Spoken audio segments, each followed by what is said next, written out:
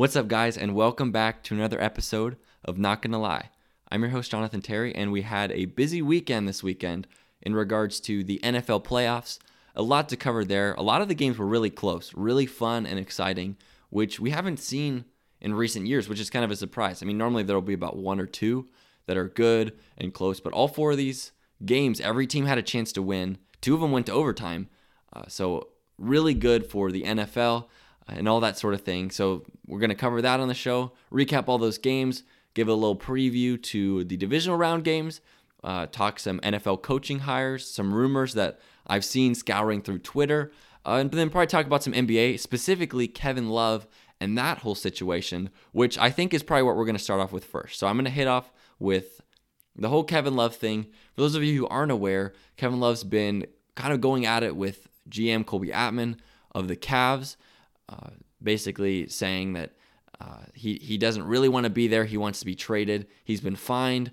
And you can see obvious displeasure from him on the court when he's playing with his teammates, including, I think there was a point last night where he took a pass from Colin Sexton and just fired a rocket unnecessarily at another one of his teammates. Apparently there's a story that came out last year that he was fined, or he was threatened to be fined by Colby Attman, and Kevin Love said, "Look, I've got enough money, go ahead." And there's a lot of ways that you can take this in a lot of different perspectives. Some that I've heard are saying that, for him, the fact that he's ready to leave now, even, the fact that he made it 18 months is incredible in and of itself, which is good for him, and that sort of thing. But I'm not really set on that whole mindset. I think he knew what he was getting into going in when he signed that 4-year extension.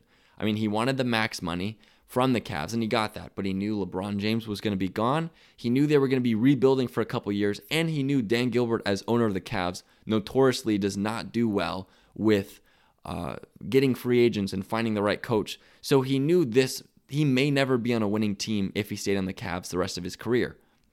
So getting upset now at whatever it is, it seems, I mean, we don't really know specifically what's going on there, but getting upset at the Cavs organization, he made it clear it wasn't the players that he played with. But I feel like part of this, he had to foresee it. I mean, was this just a ploy for him to make money? Because I think probably five teams or so that are legitimately in the hunt are legit destinations and probably would have given him a max contract. They had the money for it, and I think it would have worked out. But now it seems that he's going to be traded. And a couple landing spots that I really like. Portland's one of them because they have a lot of expiring contracts that match up really well. Maybe give them a first-round pick. And then all of a sudden, it's Damian Lillard, CJ McCollum, Kevin Love, and Hassan Whiteside, which is a pretty good group of four, especially in a more level Western Conference in NBA than we've seen in 4 or 5 years. That could give them the push they need, because I think right now they're sitting on the outside of the playoffs looking in. Let me pull up the NBA standings real fast and see, but that would be a really good destination for them, for both, all involved, because it'll get the Cavs, get rid of his contract. It'll give the Cavs expiring contracts just kind of eat some salary cap up, and then and get a first round pick, maybe get some weapons for the draft. Or trade assets if they want to keep building up their team. But right now, Portland's 15-22. Not ideal. They're not fully out of the playoff race yet because they are half a game behind San Antonio, who's 14-20. So they're right in the thick of things. Nowhere near getting ready to call it. But another destination I really like would be the Charlotte Hornets. The Charlotte Hornets also have expiring contract deals, and with the emergence of Devontae Graham, as well as the increased play of Terry Rozier, Cody Zeller's been doing decent, and then a lot of young pieces around there, PJ Washington, Dwayne Bacon. This could be a really good piece for him to play, give them a veteran presence they need, and push them over the top, because right now they're 2 games out of the 8 seed. But imagine giving PJ Washington and Devontae Graham a legit veteran presence that can still play at a high level on the team, paired with just all those other pieces they have and prospects. That's a really good team. Charlotte was my bet to be out, in the one of the worst teams in the race for the lottery. But Devontae Graham, PJ Washington have been playing well. Terry Rozier's been doing decent enough. But trading away Batum, who's on $25 million contract. The contracts match up with the two of those guys, and then they can throw maybe a first or maybe another young prospect like Malik Monk to really set it over the top. And that gives the Cavs a prospect or a pick and an expiring contract to absorb and finally get rid of Kevin Love. I mean, I don't necessarily agree with what the Cavs have done. And this argument about Kevin Love and his decision to do this isn't based off of whether the Cavs are a good organization. I think everyone in America who's an NBA fan knows the Cavs are a poorly run organization, and it starts at the top with Dan Gilbert. But the fact that Kevin Love decided to, invest in the city and get that big contract and have them invest in him raises big question marks. I mean, did he think it was going to go differently? Did he think the rebuild would be shorter? Is he just trying to collect a check? But why now? I mean, it's been a year and a half. You still have at least 2.5 more years on your contract, and you're getting max money. But the team's not building whatsoever. So who knows what'll happen there? Kevin Love probably going to get traded, and there are rumors that because the February, the trade deadline, I think is a month away, February 5, and because the free agent class is weaker than it is most years, this could be a really busy trade deadline. I mean, we've heard rumors with Andre Drummond and other things like that, and undoubtedly there's going to be more names that come up as we move down the stretch. Andre Drummond, a few places I'd like him to go. I think the Hawks are a fantastic piece. I mean, it works out perfectly. They send over Chandler Parsons for Andre Drummond. They get a defensive anchor to pair with Trae Young, John Collins. There's a lot to like. Kevin Huerter. There's a lot to like in the Hawks organization. And getting a guy like Andre Drummond who can give you 15 points, 15 rebounds, and is one of the better interior defenders in the league, especially if you can get him for a bargain of a deal. If you can send Chandler Parsons over and maybe like a first a couple years from now and get a guy who's, top five in the paint. I mean, obviously the center position's moving away from rim protectors, and leans heavily more on guys who can shoot threes. But if they're able to get that, I mean, that's too good of a deal to pass up, I think, at that point. And they're one of the teams that can make it work from a salary cap standpoint. So be on the lookout for that. But I'm sure more NBA news to come. And especially as we move out of the playoffs, we're going to focus a lot more here on this podcast talking about NBA news because that'll be heating up. We'll be getting into playoff time. But the trade deadline is something we can't ignore and something we will talk about as we move into the later parts of the season. Let's go in order, though. NFL games. First one right off the bat, Houston Texans, Buffalo Bills. That was a fun one. If you like defense and you really don't know what's going to happen, and you like games that you don't know what's going to happen next, the Texans won in overtime 22-19, but the Bills had plenty of chances to win that game. I thought for sure the Bills were going to win immediately because of the injury to Will Fuller. He wasn't going to be playing. And every time Will Fuller plays, the Texans offense seems lethal. Like they seem to be unstoppable, but when he's out, they lose their deep threat, and they're hurting because of it.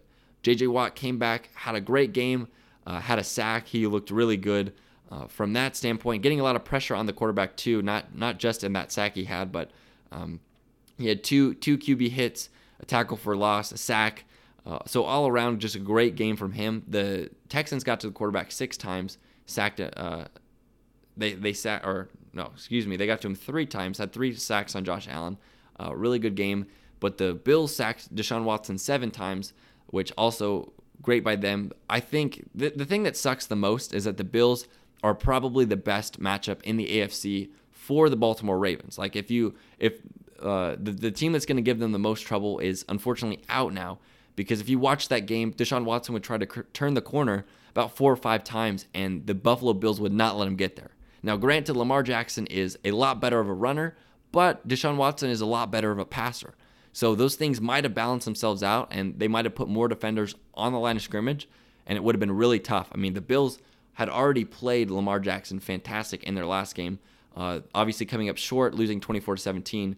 But Lamar Jackson, 16-25, 145 yards passing, and then on the ground, it was one of his worst games, 11 carries for 40 yards, one of his worst games on the ground this whole season. So unfortunate for them. But the Texans are going to go on and face the Chiefs in the second round. But the one thing that it was killer for this game, I mean, obviously the Bills were up 13-0 at halftime. They had a lead. They let the Texans come all the way back. Josh Allen did a great job of driving the team down the field, tying it up and sending it to overtime. And he made a lot of mistakes. It wasn't solid offensively for either team, really. But I think it was a 3rd and 8, a play that they converted in overtime on the 42, which would have gotten them into field goal range, essentially ready to win the game. It was called back on a blindside block by Cody Ford on I think it was Whitney Merciless, but I posted that video up on my on Twitter, on the podcast Twitter, and said this is the play that lost the Bills the game, and it really was, because Cody Ford hit him squarely in the chest. He was turning the corner to chase after Josh Allen, who eventually made the play and converted, and that didn't affect the play. Like that's the thing that killed it, was the refs. It didn't make sense for that call, because first off, it wasn't even on the side. It was a hit, at the very least on the left side of his rib cage, but not on his shoulder, not on his back, which is, an illegal blindside block. He can see him coming all the way. Booger McFarland didn't agree, but I thought that was dumb that he didn't agree. That was clearly a clean play and should have gotten the Bills in field goal range, and we should be talking about them playing the Ravens at this point. But it's the Texans that are moving on, and yes, the Bills let the Texans come back in the game, but in the playoffs, you can't show up for one half. Luckily, it was the Bills, and the Bills had a mindset of playing not to lose, and that allowed the Texans to come back in the game. But if the Texans show up in one half against the Chiefs, specifically the second half, they're going to be down 28 points at least. The Bills did not do a good job of capitalizing off of the Texans' inability to move the ball, and their defense played great for a half. I mean, even a second half, 19 points, 22 points in total of a game is great, especially one that goes to overtime. But it'll be interesting to see what happens. I still like the Chiefs. I mean, they were my Super Bowl pick going into it, or to go to it at least. Obviously, the team that they're playing will have to change based off of what happened today. But yeah, we'll get into that. But next game is the Titans and the Patriots. This one, it felt weird. Like, obviously, it felt different from the other years that the Patriots have had. But granted, when are you ever going to go against the New England Patriots in the playoffs? I mean, it just, unless you're a Titans fan, you can't say that your decision to pick the Titans to win was anything but an emotional one. Obviously, Derrick Henry just blew through the Patriots defense, and he had a really good game. I think it was like 186 yards, 2 touchdowns, and the Patriots didn't have an answer for him, and they didn't come up big. Julian Edelman dropped a second down pass that would have gotten them the first down. Instead, they punted with 3 minutes to go. But a genius game from Mike Vrabel, one that you may have missed, with about 6 minutes, 30 seconds left on the clock. Mike Vrabel, it was a 4th down, and I thought they should have gone for it, but this was probably the next best option. So they were on about, I think, the 36-yard line maybe, and they took a delay of game on purpose, which allows the clock to run because penalties don't stop the clock unless you're under 5 minutes. So they took a delay of game, then they took a false start, which still allowed the clock to run, and then the Patriots jumped off sides, which kept the clock going for a total of 1 minute 46 seconds, which was great because it really turned out to be the difference maker, because the Patriots got the ball back and eventually had to punt with 3:40 and never got it again. And that wouldn't have happened without Vrabel's call, which, if you remember, Bill Belichick called, I think, week 6 against the Jets. So he was pulling Bill Belichick's move on Bill Belichick, and the Titans ended up winning. Now, they're out of all the teams left in the playoffs, in the AFC at least, to go up against the Ravens. I mean, I think the Bills would have matched up the best. The Chiefs are obviously second favorites with what their offense can do, but the Titans have to be third. I mean, this is a favorable matchup for them, a team that runs the ball extremely well, a team that plays really good, solid team defense, and a team that can pass when they have to. The Ravens' strength is their secondary, obviously with Earl Thomas, Peters, whatever his name is. I'm blanking on him. I'm thinking Jason Peters, but that's not right. The Marcus Peters, the cornerback they got from the Rams, they do a really good job. Their secondary is airtight, but their ground game, especially against the leading rusher in the NFL and Derrick Henry, they're gonna have a tough time stopping the Tennessee Titans in this game. But we'll get to the preview in just a bit. Let's keep it moving here. The shocker of the weekend had to be the Vikings knocking off the Saints in overtime. Taysom Hill did all he could. He had 25 receiving yards, 50 passing yards, 50 rushing yards, including a receiving touchdown. But they got it going too little, too late, and I was surprised. I mean, the Saints were my Super Bowl team that I thought, they're going for sure, and they're out in the first round. The third time, this is their third straight loss, losing on a final play in regulation, which is the second time it's happened, only to the 2013-2015 Packers, and a questionable call there at the end. The push off on Kyle Rudolph, I think it was pass interference, and it's just incredible that you really can make the case that the Saints were screwed over by the refs 2 seasons in a row. I mean, that obvious blatant no call, that one's more blatant than the last year's was more blatant than this year's, but it's still very much blatant, and now they're out. Drew Brees did not have a fantastic game, nothing like I expected him to have. 26 of 33, 208 yards, a touchdown and a pick. Like I said, Taysom Hill was all over the field, but Kirk Cousins did a really good job. 19 to 31, 242 yards and a touchdown. Adam Thielen, 7 catches for 129 yards, including that big play that set him up inside the 3. And the Vikings are moving on to play the 49ers.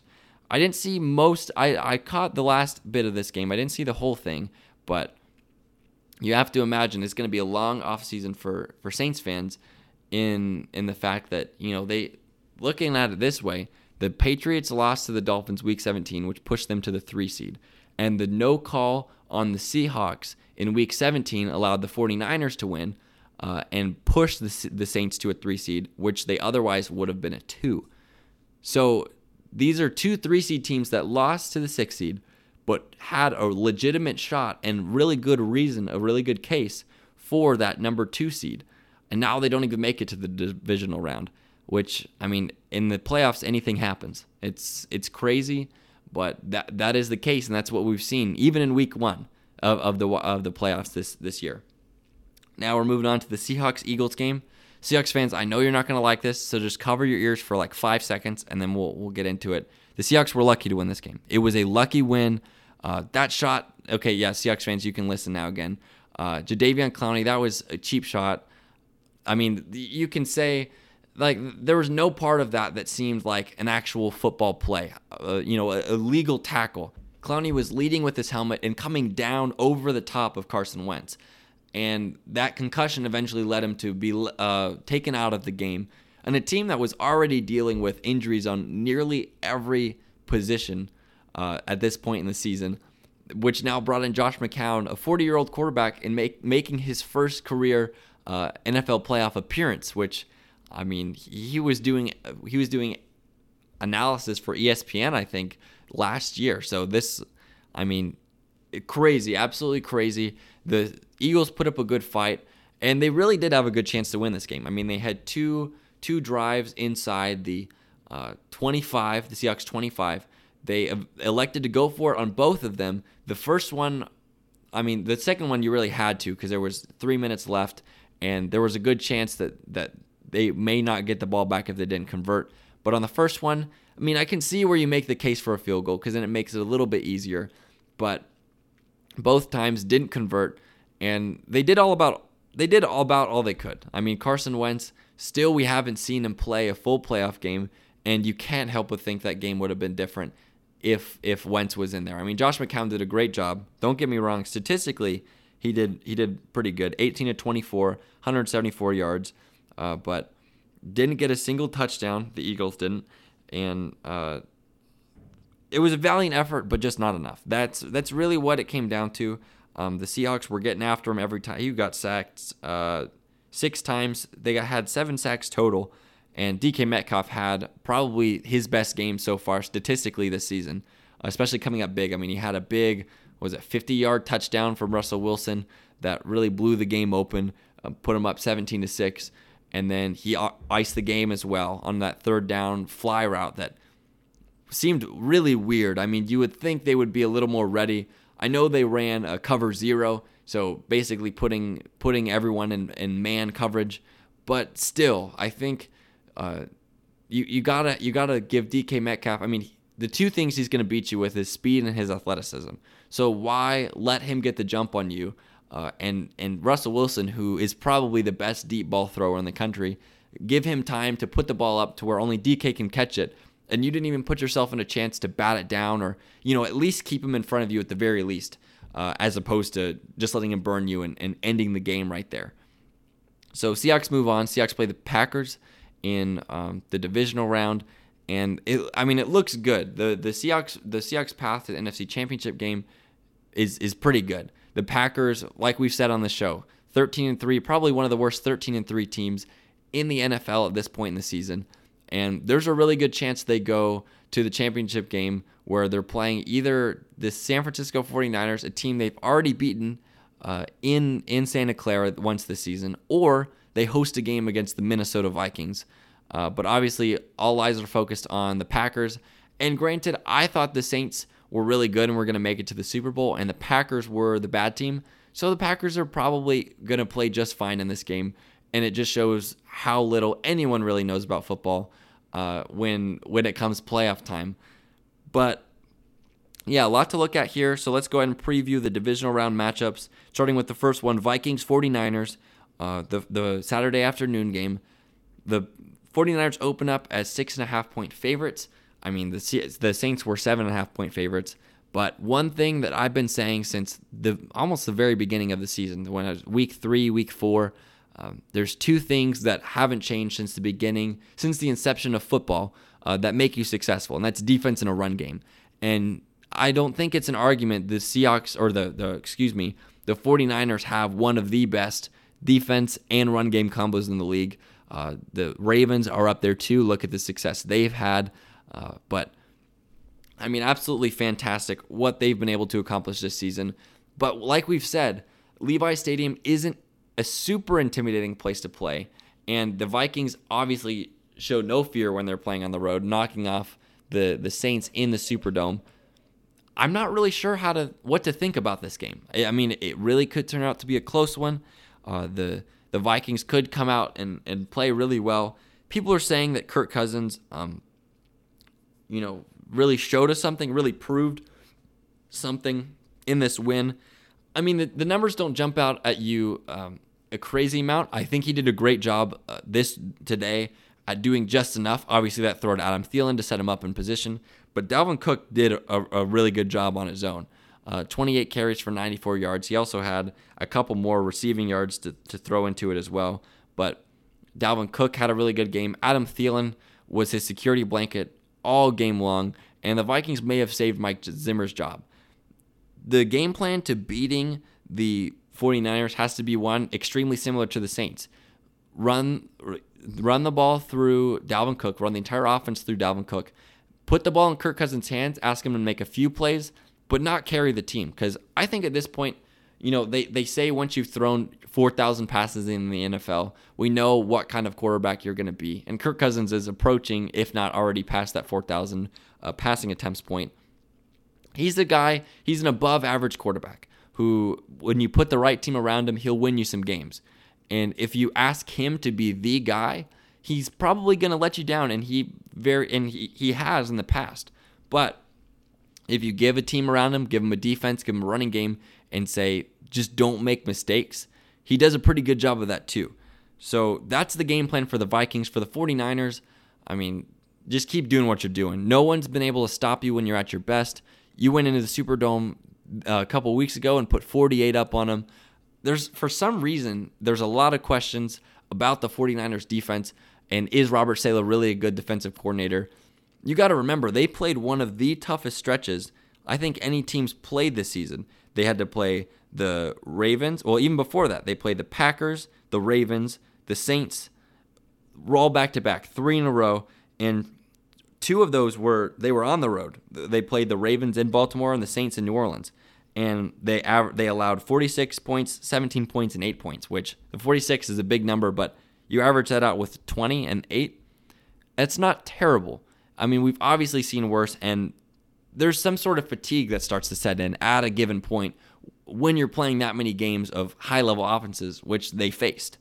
I think their defense is really good, something that teams really need to look out for, because they will get after the quarterback quick. That'll be the big question because Kirk Cousins, I mean, the Saints pass rush is good, but nothing compared to what the 49ers have to offer.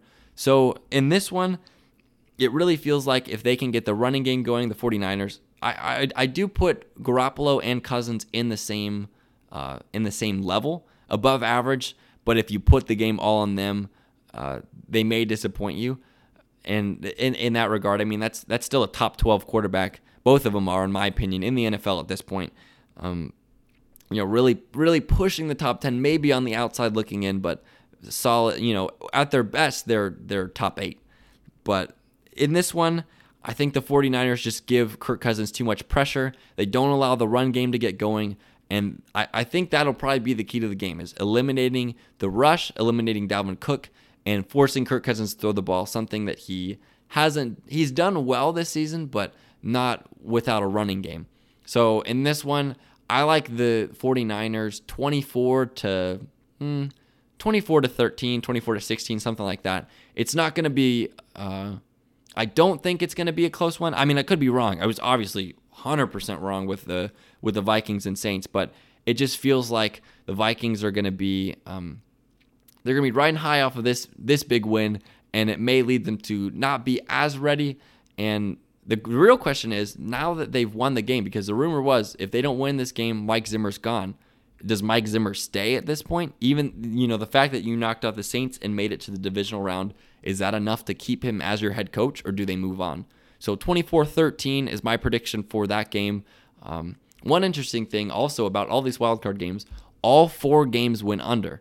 So I wonder if that trend continues, and I got to look it up. I'll have to see. Maybe I'll tweet it out, but how many of these games have gone under in the playoffs if we look at the last few years? Because, I mean, all 4 going under seems pretty crazy. I mean, I put up 2 on Twitter that would go under, but all 4 I couldn't have considered. So 49ers 24, Vikings 13, and the 49ers will host the conference championship to one of these 2 teams, the Seahawks or the Packers. But let's go to the next game, Titans-Ravens. Oh, man. The Titans have a favorable matchup here. I mentioned it before. I really like their odds in this one. The Ravens open as 10-point favorites. And if I was a betting man, that's plus 10 Titans all day long. Because Lamar Jackson, as great as he's been, and he's an MVP candidate this year, has been relatively untested. And the last playoff game he was in against the Chargers, he did not look his best. So the defense is strong. The running game is strong. Those are 2 things that they can do really well. But another team that does those things really well? The Titans. The Titans have a fantastic running back in Derrick Henry, NFL's leading rusher, a defense that doesn't make a lot of mistakes, and an offense that doesn't make a lot of mistakes. Going up against a team in the Ravens that doesn't make a lot of mistakes and pounce on other teams making mistakes. We saw this before. The Saints were a team that didn't make mistakes. Only 8 turnovers all season. The Vikings forced 2. The idea of an upset like this isn't out of the realm of possibility. I mean, the Titans really wowed us, beating the Patriots and essentially ending the Patriots dynasty. I don't think people realize Brady said he's not giving the Patriots a hometown discount, and Belichick is notorious for not paying players really what they want to be paid, and kind of forcing them their hand a little bit to take a hometown discount. Now, where does Tom Brady go? That's a really good question. There are rumors that he goes out to the Colts, and I've spent since that came out, I think it was on Friday, I spent the last 2 days or so really reasoning with myself that getting Tom Brady is a good idea, because if we're able to get Tom Brady, then we could draft a quarterback like a Jordan Love, Justin Herbert, something like Anthony Gordon, something like that. He can grow, sign Tom Brady to a 2-year contract. He'll grow behind Tom Brady and eventually take over the reins. Tom Brady can retire at 45, maybe win another Super Bowl with the Colts, and then he's set. But the toughest thing with that is you have to remember the Patriots and Colts have been rivals since Peyton Manning and Tom Brady, really since 2004, 2003, when they both started making the playoffs at a consistent rate.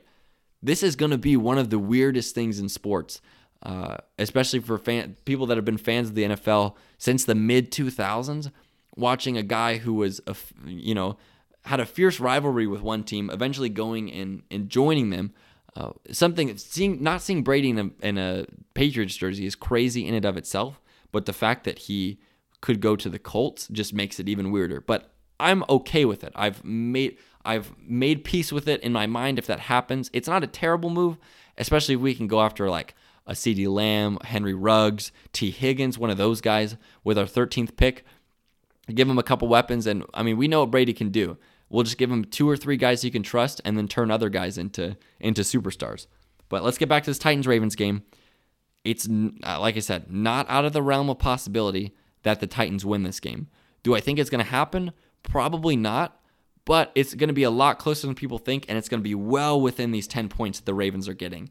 The thing that concerns me the most, it seems like a lot of analysts this year are so afraid of being wrong on Lamar Jackson that they're afraid to have an opinion that might be right, if that makes sense. Everyone's praising him, saying, wow, this is one of the best seasons we've ever seen out of a quarterback. I mean, yes, he ran the ball. He broke the Michael Vick's rushing record, which is incredible. But you look at his passing stats and you combine them together, it's about 4,000 total yards, 44 passing touchdowns. It's impressive, but we've seen probably 15 to 20 quarterbacks in their history put up a stat sheet like that. It's certainly a crazy stats-wise year for Lamar Jackson, but not the best we've ever seen. I mean, Patrick Mahomes last year was way better than Lamar Jackson this year at this point. I mean, 1,500 more passing yards, 10 more touchdowns. I mean, you know, people are giving him this praise. And like we said, Patrick Mahomes, he fell down to injury. He's not as good as he was last year statistically. I mean, I think he's definitely taken some things in stride, and the Chiefs look really good. They were my other Super Bowl appearance pick, so maybe they might have to be the ones that win it. But yeah, we'll see at the end of the show. I'll give my certain pick for it. But the Ravens largely untested in the playoffs to this point. Lamar Jackson untested in the playoffs to this point. I still think the Ravens win this game, but the Titans are absolutely 1,000% going to cover. It's probably going to be somewhere along the lines of 23-20, something like that. Which will probably, let's see, would that hit the under as well? Yep, the under is 48. That would hit the under. And then how about 24-13 for the 49ers Vikings? Yep, that hits the under as well. So Ravens probably win this one, but the Titans surprise a lot of people. And going into next season, the AFC South is looking like a really good division. I mean, you give Gardner Minshew another year with the offense, maybe give him a better offensive line, get some better pieces on defense. They got a lot of picks in the draft because of guys that they've given up. Try your best to re-sign Yannick Ngakoue, but that's a decent team. The Colts, if they can figure out their quarterback situation, they seem to have figured out their kicking situation, then they're set. They look really good. And the Titans, if Tannehill's their guy, I mean, statistically, they've been the best team in football since he took over at quarterback. And obviously the Texans, who I definitely think should fire Bill O'Brien. What he did in the playoffs was just what he's done is just idiotic. I mean, look at it last season and the season before that. He scored 0 points in the first half of all of his last 3 playoff games at home, playing at home in front of your fans, and you can't put up at least a field goal, which is a great transition into the Texans-Chiefs game. I think the Chiefs win this one big. At this point, what we've seen the last 3 years, I will never trust Bill O'Brien, not Deshaun Watson. He's played fantastic, and he had an incredible play to put them in field goal range, evading 2 guys that probably should have taken him down, but it's Deshaun Watson, eventually leading to their win.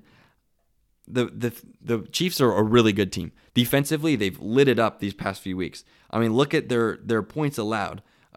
Ever since that loss to the Titans, 17 to the Chargers, 9 to the Raiders, 16 to the Patriots, 3 to the Broncos, 3 to the Bears, and then 21 to the Chargers.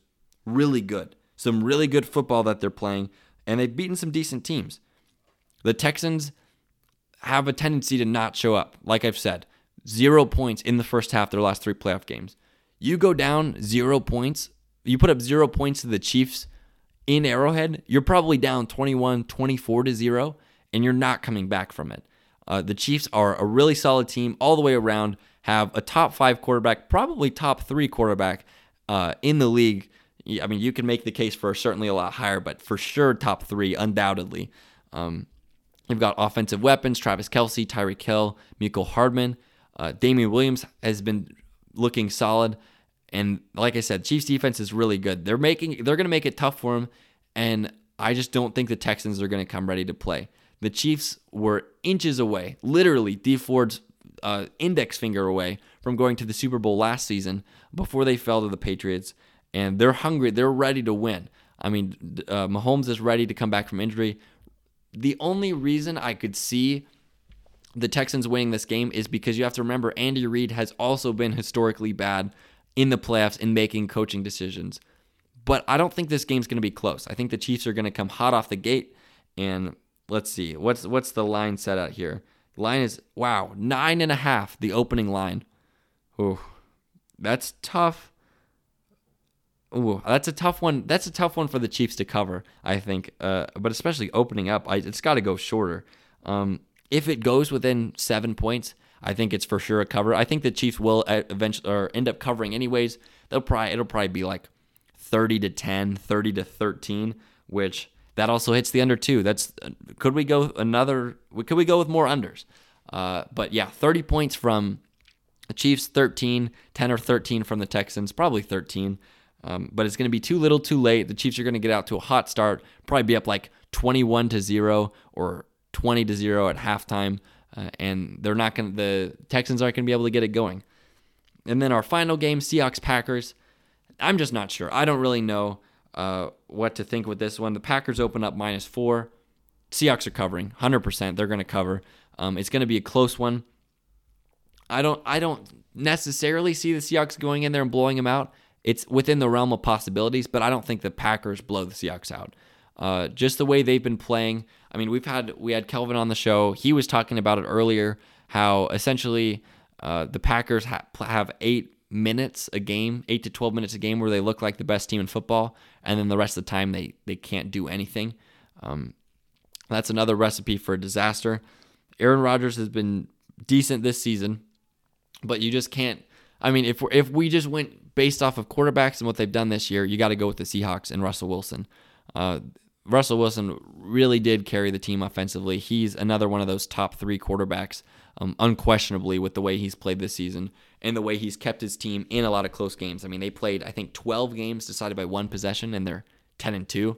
I mean, it's absolutely crazy what they've been able to do this season. I like the Seahawks in this one, but I wouldn't be surprised if the Packers win, just because, I mean, I was dead wrong on the Saints, 100%. They came out flat. They didn't look good. So maybe the Packers will turn out to be, I don't think they're a good team, but maybe they'll play well in this one and win. But yeah, I like the Seahawks in this one. Probably somewhere around like 24-20. I think it's going to be like another one of those close ones. But I think a Seahawks blowout is a lot more likely than a Packers blowout. But it will be a close game. And I think, tell you what, I think the game's going to end 24-20 or, 27-24. And whoever has the ball last is going to win the game. It's probably going to be a game-winning drive by a quarterback, but whoever has the ball last is going to win the game. So I like the Seahawks +4 for sure in that one, and the over-under is 46. So that one would hit. That one. So I'm predicting 3 unders, 1 over in this game, in this divisional round. But just looking at the field, I think the 49ers were my second choice, my next best choice. Obviously now the Saints are out, so they probably have to slip into that spot.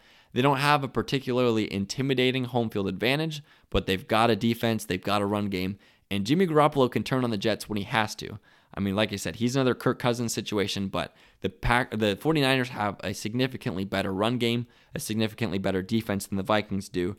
And then in the AFC, it's the Chiefs until otherwise. The Chiefs until they're knocked out. I think they're gonna be pretty confident after this big win on the Texans in the game. I don't think is gonna be close whatsoever. But so I guess conference, that means we're looking at 49ers, Seahawks, and Ravens, Chiefs. And yeah, so it'll be interesting to see what happens. A lot of things could and will unfold in the divisional round. I just hope it's just as exciting as the wildcard round, because that certainly provide us with a lot of talking points and a lot of things that really, really keep it interesting. One thing that let's switch over to the NBA here, talk about it a little bit before we head out. The Clippers have not been playing well as of late. Montrezl Harrell went as far to say that they weren't a great team. At this point in the season, they're now 26-12, coming off of a close win over the Knicks, and then the game before that, absolutely getting blown out by the Grizzlies. And what you can say, Ja Morant's just been playing fantastic.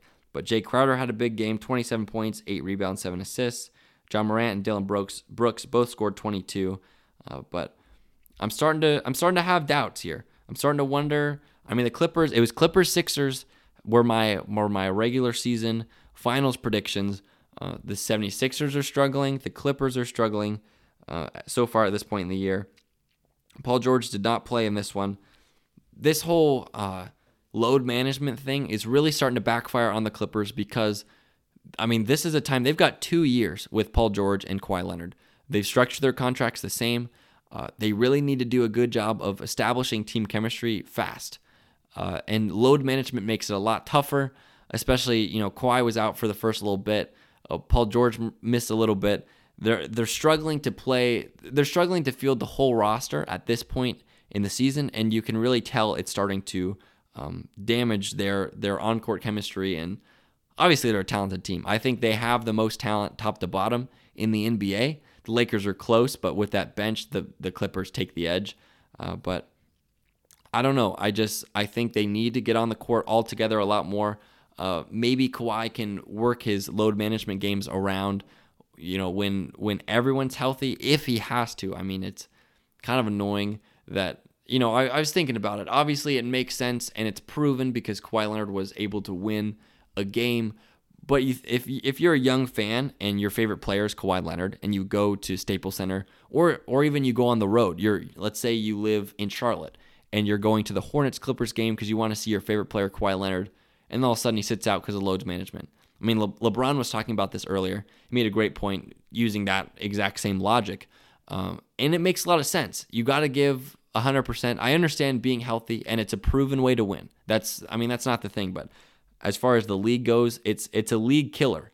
And that's one thing that they're going to have to figure out a way to get around, whether that's making less games, giving them more breaks, or something else other than that. But looking over the rest of the NBA, I mean, we talked about Kevin Love. That whole situation's a little weird. I want to do probably in the following weeks, we're going to look at the trade rumors, see who's rumored of being shopped, and maybe figuring out what who should go where and where's the best fit.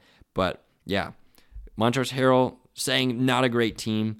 Kevin Love is visibly frustrated.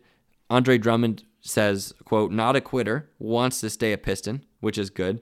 And yeah, I mean, this is big season. Probably the biggest surprise is the Miami Heat, what they've been able to do, putting that team together, now third in the Eastern Conference. Any other surprises here at this point? The fact that San Antonio's in the playoffs right now, if they ended today at 14-20, is a big surprise.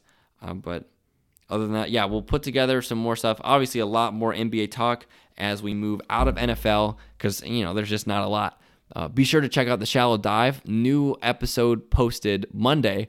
If you're hearing the Sunday night, it's posted tomorrow morning. But if you're listening to it anytime after Sunday night, it's out right now. Check out The Shallow Dive on Apple Podcasts, on Spotify, really wherever you get your podcasts.